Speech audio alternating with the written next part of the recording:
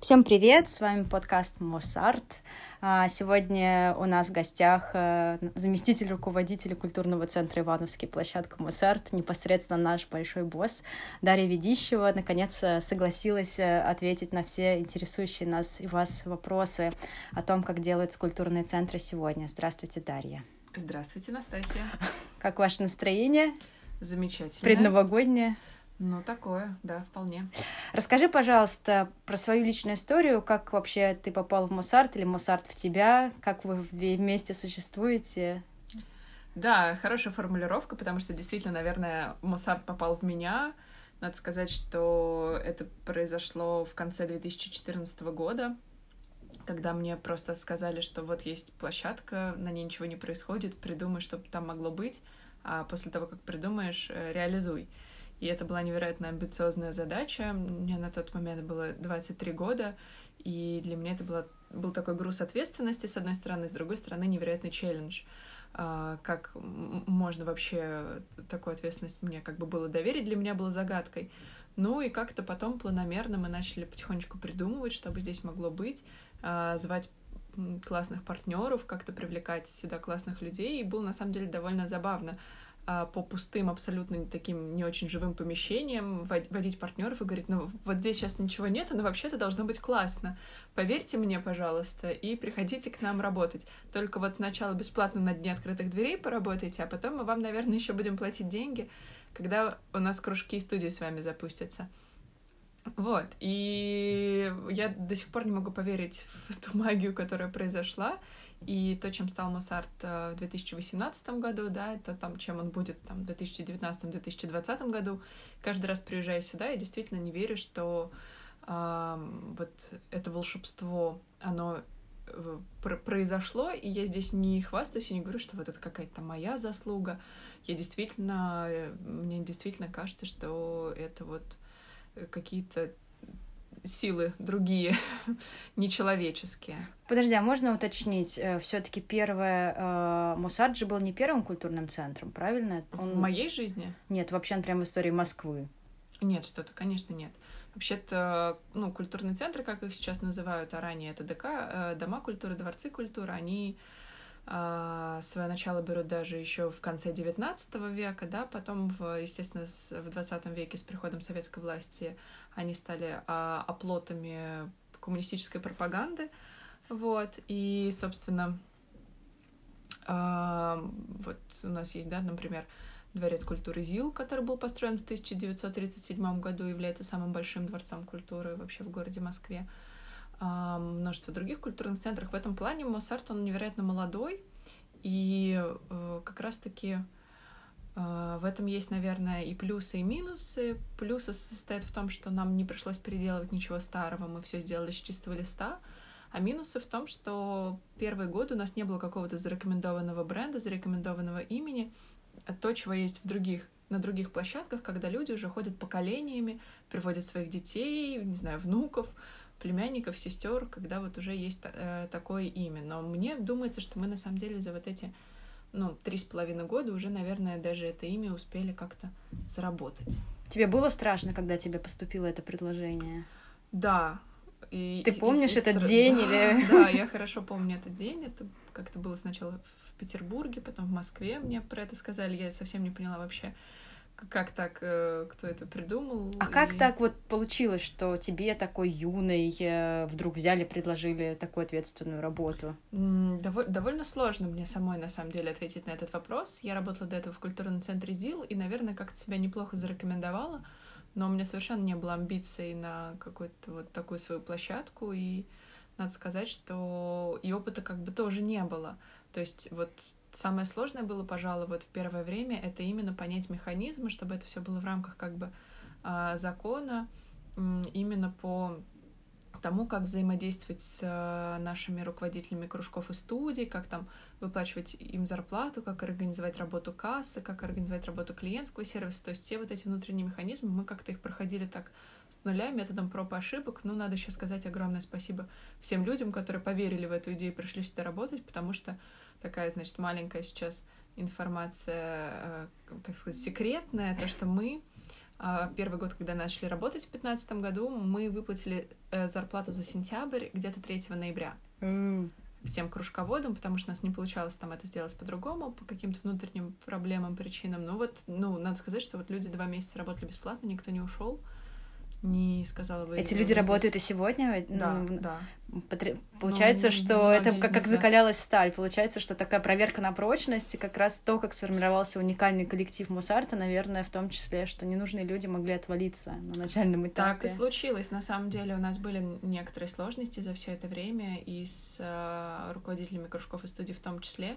Но вот, наверное, сейчас уже такая практически идеальная картина. Действительно, все ненужные люди ушли сами, остались только очень замотивированные, которые действительно являются сейчас лицом как бы команды. А я правильно понимаю, что в твоем детстве уже не было никаких ДК? Были, конечно. Или были. То есть, а ты сравниваешь, что, например, ощущение детское от Дома культуры и то, как сегодня выглядит МосАРТ? Есть какие-то параллели? Или, может быть, ты что-то хотела воссоздать? Знаешь, я смотрю на детские фотографии, мне хотя бы становится все понятно, почему я здесь работаю и что мы здесь вообще делаем, потому что, конечно, это все как-то закладывается в детстве. Я занималась танцами, я занималась в театре, училась в вальдорфской школе с 1 по 6 класс. Это все, конечно, как-то заложило такие вот основы гуманитарного образования. И я вообще придерживаюсь теории, что, условно, мальчик, который занимается танцами, он будет лучше строить самолеты, чем если бы он не занимался танцами. Как это объяснить, я не знаю, но вот примерно как бы это та миссия, которую я держу у себя в голове постоянно, когда вот понимаю, что уже 6 лет работаю в клубной сфере, так сказать. Знаешь, наверное, на детский опыт все-таки мне не пришлось опираться, потому что это как раз-таки то, что нам захотелось в МосАРТе очень пережить и оставить позади. То есть, конечно... То есть скорее от противного шли, да? Наверное, да. С точки зрения пространств, конечно, очень хочется пережить всю эту советскую действительность и выйти уже в какую-то современность, потому что, тяжело. А слава богу, скажем так, в МосАРТе этой советской действительности и не было, потому что там у нас жилой дом, да, 90-х годов постройки, и в целом нет каких-то отягощающих интерьеров. Вот. В других ДК такая проблема существует.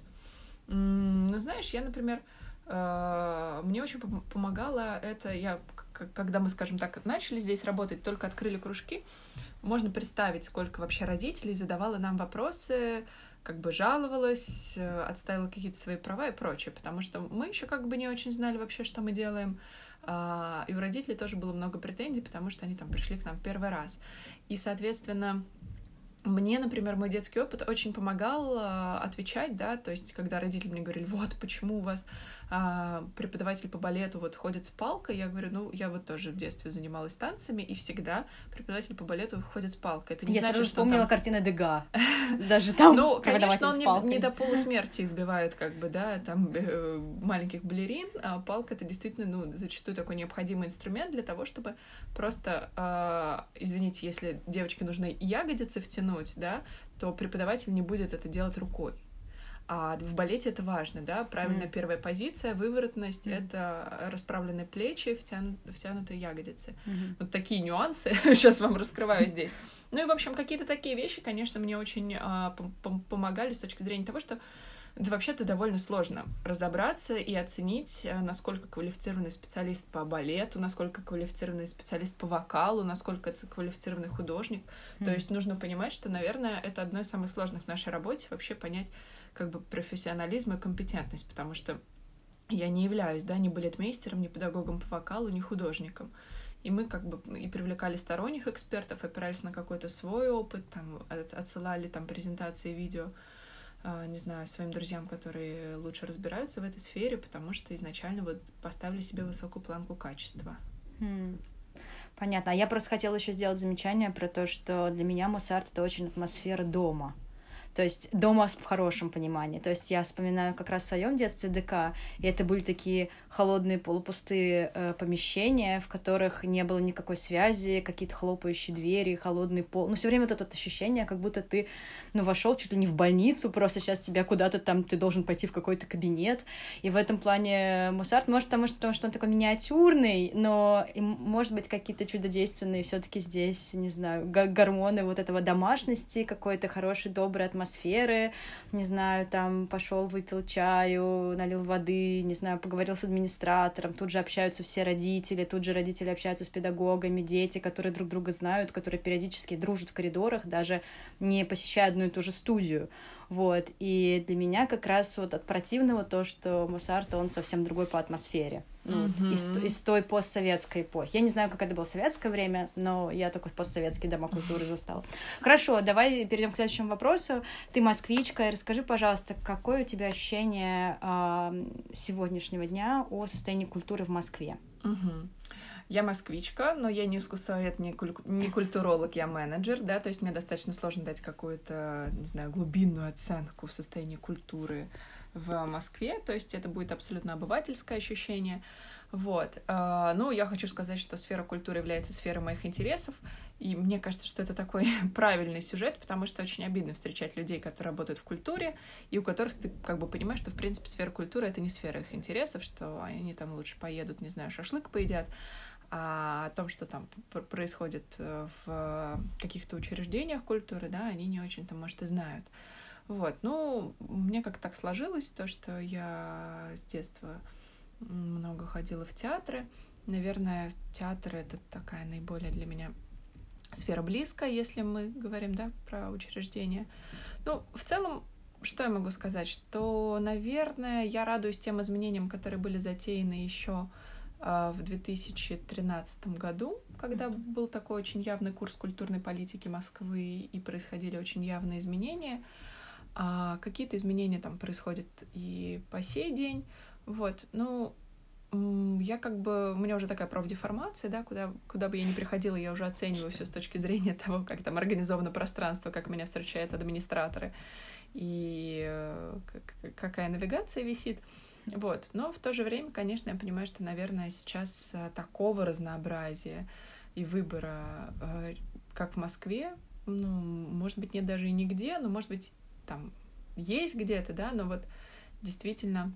В ведущих мировых столицах, наверное. Да. То есть в этом плане я вот только, наверное, пару лет назад начала осознавать Москву как действительно город невероятных возможностей и разнообразия. Как бы до этого у меня не было какого-то отношения к Москве, я не могла как-то абстрагироваться, потому что это город, в котором я выросла, в котором у меня больше связаны, да, какие-то мои там бытовые истории, вот я езжу в школу на метро, вот мне там, я езжу в институт на метро, вот какие-то вещи там со мной происходят, и ты не относишься как к городу, к Москве, ты относишься как-то, ну вот, как родственнику. К месту, ну да, вот в котором у тебя куча дел.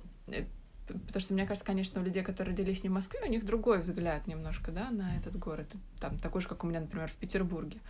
Но вот, надо сказать, за последнее время я как-то начала осознавать Москву как город, и сейчас довольно много думаю о том, что как-то раньше мне хотелось там уехать, куда-то путешествовать, где-то пожить, а сейчас я думаю, ой, ну а как? Без Москвы-то. И... Ну, не знаю, еще такое. Это лето, все любят... Мне кажется, у нас у всех в памяти останется лето 2018 года, как что-то такое невероятное вообще, невероятная концентрация. Почему? Московского счастья. Почему? Тебя не было еще этим летом в Москве, ты не знаешь, да? Ты про чемпионат. Был чемпионат, было очень тепло все лето, начиная с 1 мая. Ну, в общем, была какая-то атмосфера просто счастья, радости, бесконечная. Да, это здорово. Я потрясающе как бы схватила то и хочу запомнить надолго-долго, как сами москвичи перестали ныть, что в Москве плохо. То есть я тоже езжу годами, и все время вот это вот, что все плохо, и в Москве плохо, и траливали, тра-та-та. И вот то, что наконец-то люди, которые живут в Москве, на фразу «Москва классная» говорят «да». Это просто очень-очень здорово. Да. Так расскажи мне, пожалуйста, вот эта вот культура, которая очень много в Москве, ее на самом деле в какой-то момент, мне кажется, стало даже чересчур много, когда ты открываешь раздел афиши на каком-нибудь сайте, ты понимаешь, что ты не можешь проскроллить до самого низа. Просто не можешь. Такое количество мероприятий, что не обнять просто необъято и так далее. Расскажи мне, как это делать, культуру на таком сложном рынке, переполненном, делать ее в спальном районе, в Новогиреево. Смотри, какая история. Я, наверное, не смогу тебе ответить, как делать культуру, потому что я считаю, что мы не совсем тут делаем культуру. Я по специальности менеджер социально-культурной деятельности, и вот, наверное, если говорить про деятельность ДК, особенно вот на окраине, скажем так, локального места, это вот именно социально-культурная деятельность, то есть это решение каких-то социальных проблем средствами культуры. У нас здесь есть по соседству музей Вадима Сидура, он тоже находится в Новогиреево, в Перово. Вот они, на мой взгляд, делают культуру, и как они делают современное искусство на окраине, для меня загадка. Я считаю, что они огромные молодцы, у них всегда есть люди, и для меня это какая-то непостижимая история. Мы все-таки занимаемся как бы такой социальной сферой, на мой взгляд, в большей степени, потому что основная наша деятельность — это мастерские, студии, мероприятия семейные, да, и на это просто есть спрос в спальном районе, но мы как бы не закрываемся на этом, не зацикливаемся, да, то есть мы же делаем какие-то вещи более-менее прогрессивные, мы приводим сюда там артистов, мы делаем подростковый театр и вербатим постановки, мы стараемся какие-то прогрессивные практики, мастер-классы, даже, может быть, не дешевые, тоже проводить здесь. И как-то мы, наверное, отчасти формируем спрос на наши услуги. То есть я могу сказать, что есть как бы ряд вещей, которые сейчас реализованы в 2018 году, их, наверное, невозможно было бы реализовать в 2015 году. То есть, конечно, мы как-то... Готовите из года в год? Да, растем, готовимся, мы подружились со своим посетителем, мы как-то довольно хорошо понимаем, кто он, и это нам дает возможность вот так вот расти и развиваться. То есть я говорю, что здесь наши посетители — это, конечно, огромная наша помощь и поддержка, ну, просто потому что я вижу, что действительно они, ну, то есть они могут, например, там, в 2015 году ходить к нам на кружки, потом уйти, потом в 2016 ходить на мероприятия, потом уже с другим ребенком в 2017 году вернуться на кружки, и вот это такая магия невероятная. Там, значит, на моих глазах, например, к нам ходила прекрасная женщина, водила дочь на балет, она была беременна, а вот я сейчас смотрю на ее сына, и как бы уже он вполне себе может к нам пойти на какое-то из направлений заниматься. Понятно, спасибо. Приближается Новый год, и это такое волшебное время, с одной стороны праздника, с другой стороны сдачи отчетов всяких годовых и так далее. Расскажи, пожалуйста, какие были планы на 18-й, насколько получилось их воплотить, что получилось, что нет, и если, отматывая назад, вспоминая, какие задачи стояли как раз, когда только начинался МосАРТ, как ты это видишь? Ну, если смотреть, например, на планы, которые мы ставили еще до открытия в 2015 году, то мы, конечно, их перевыполнили, или они сами перевыполнились. Ну, могу сказать, что сейчас по всем показателям МосАРТ значительно лучше, качественнее, чем каким мы его видели в 2015 году. Вот. Есть какие-то еще вещи, которые почему-то по какой-то причине не удалось вот воплотить до конца. У нас нет собственной театральной студии, кроме студии Антона Сытина, которая работает с подростками, я имею в виду детской театральной студии, собственно, нет, есть только партнерские.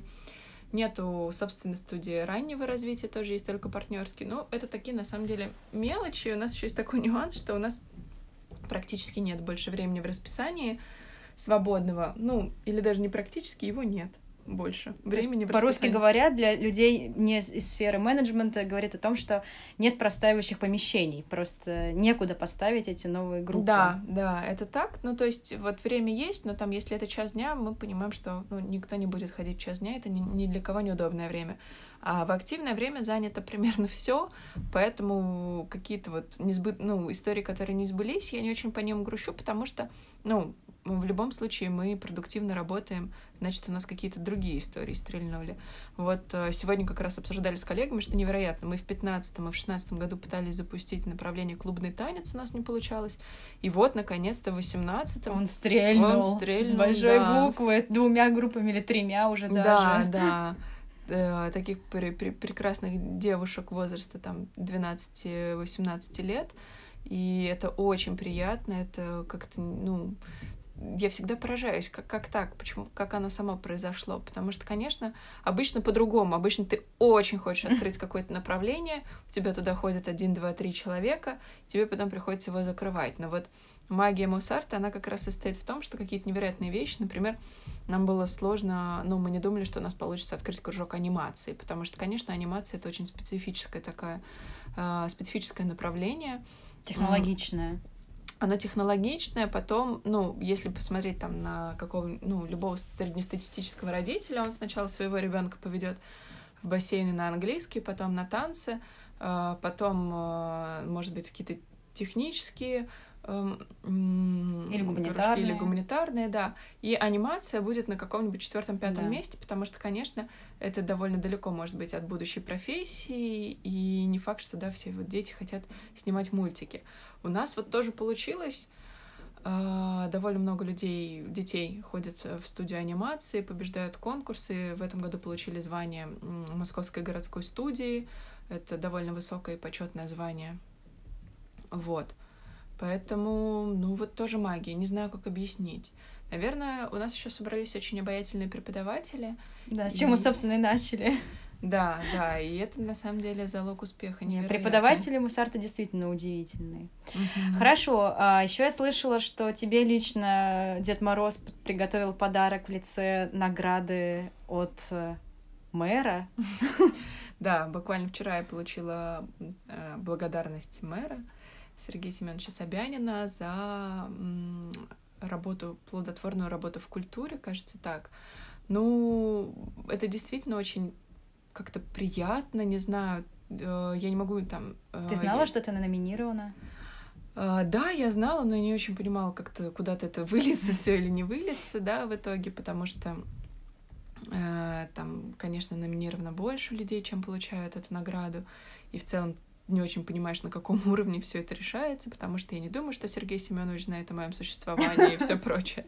Но мне ужасно приятно, потому что, в такие моменты ты как-то понимаешь, что все не зря. И вот здесь, не знаю, уместно-неуместно будет сказать, я работаю вот в клубной сфере уже 6 лет, а может быть даже больше, нет, наверное, 6. И мои там друзья, подружки периодически мне говорят: слушай, да что ты работаешь в этих ДК, иди уже, не знаю, на стрелку там, вот классное место, а вот менеджером группы там, или там, не знаю, что-нибудь такое. Не могу, не отпускать. То есть мне важно работать здесь не по каким-то там факторам, не знаю, которые, может быть, являются мотивацией обычно у людей. Мне вот важна та социальная миссия, которую мы здесь реализуем, и то, что у нас действительно есть возможность менять качество жизни горожан, менять среду и вот такие малые дела здесь совершать в таких локальных местах. Это просто вообще звучит как... Тут должно, не знаю, звучать колокол в конце. Ладно, я буду заканчивать. Последний вопрос. Сегодня мы с тобой разговариваем все-таки, как ты разговариваешь со мной от лица руководителя. И мне всегда было интересно спросить руководителя, особенно столь юного, как это делать коллектив, держать коллектив, создавать коллектив. Сложно это, страшно это? В чем твои секреты, может быть? Может быть, ты дашь какие-то советы юным руководителям или будущим руководителям, или тех, кто собирается руководить? Я не знаю, на самом деле, для меня это тоже магия, то, какая подобралась команда людей и насколько это все замотивированные люди, которые абсолютно точно понимают, что они делают, они абсолютно точно понимают, что они на своем месте. То есть, нет ни одного человека, который бы просто приходил на работу, не испытывая никаких чувств и эмоций. Вот. И, не знаю, мне кажется, надо как-то полюбить просто всем друг друга, полюбить место, в котором ты работаешь. Мне почему-то кажется, что в нашем деле это очень важно. И не знаю, наверное, здесь в большей степени нужно как-то заражать и мотивировать, потому что у нас очень молодая команда, и с этого года она там еще более молодая, то есть у нас просто работают 20-летние действительно люди, и это уже даже немножко другое поколение, с одной стороны, с другой стороны, я понимаю, что это невероятно, что, по сути, да, в Доме культуры, в культурном центре работают молодые люди, потому что им это интересно, но в то же время я понимаю, что, мне же это тоже интересно, то есть это классная возможность как-то показать, что вообще-то мы здесь все делом занимаемся, и здесь там может быть лучше, интереснее, чем в какой-то новомодной классной сфере, в которую бы вы хотели пойти, потому что здесь действительно очень много возможностей реализации. То есть все наши сотрудники культурного центра, они могут предложить любую идею, я скажу: да, давайте сделаем, здорово, пожалуйста, делай. Вот. Поэтому, мне кажется, что люди держатся за вот эту возможность творить, и у нас соединяется творчество и управление. Ладно. Спасибо большое. На этой прекрасной ноте мы заканчиваем нашу сегодняшнюю беседу. Спасибо, было очень приятно. Всем Нового года и хорошего настроения. Ура!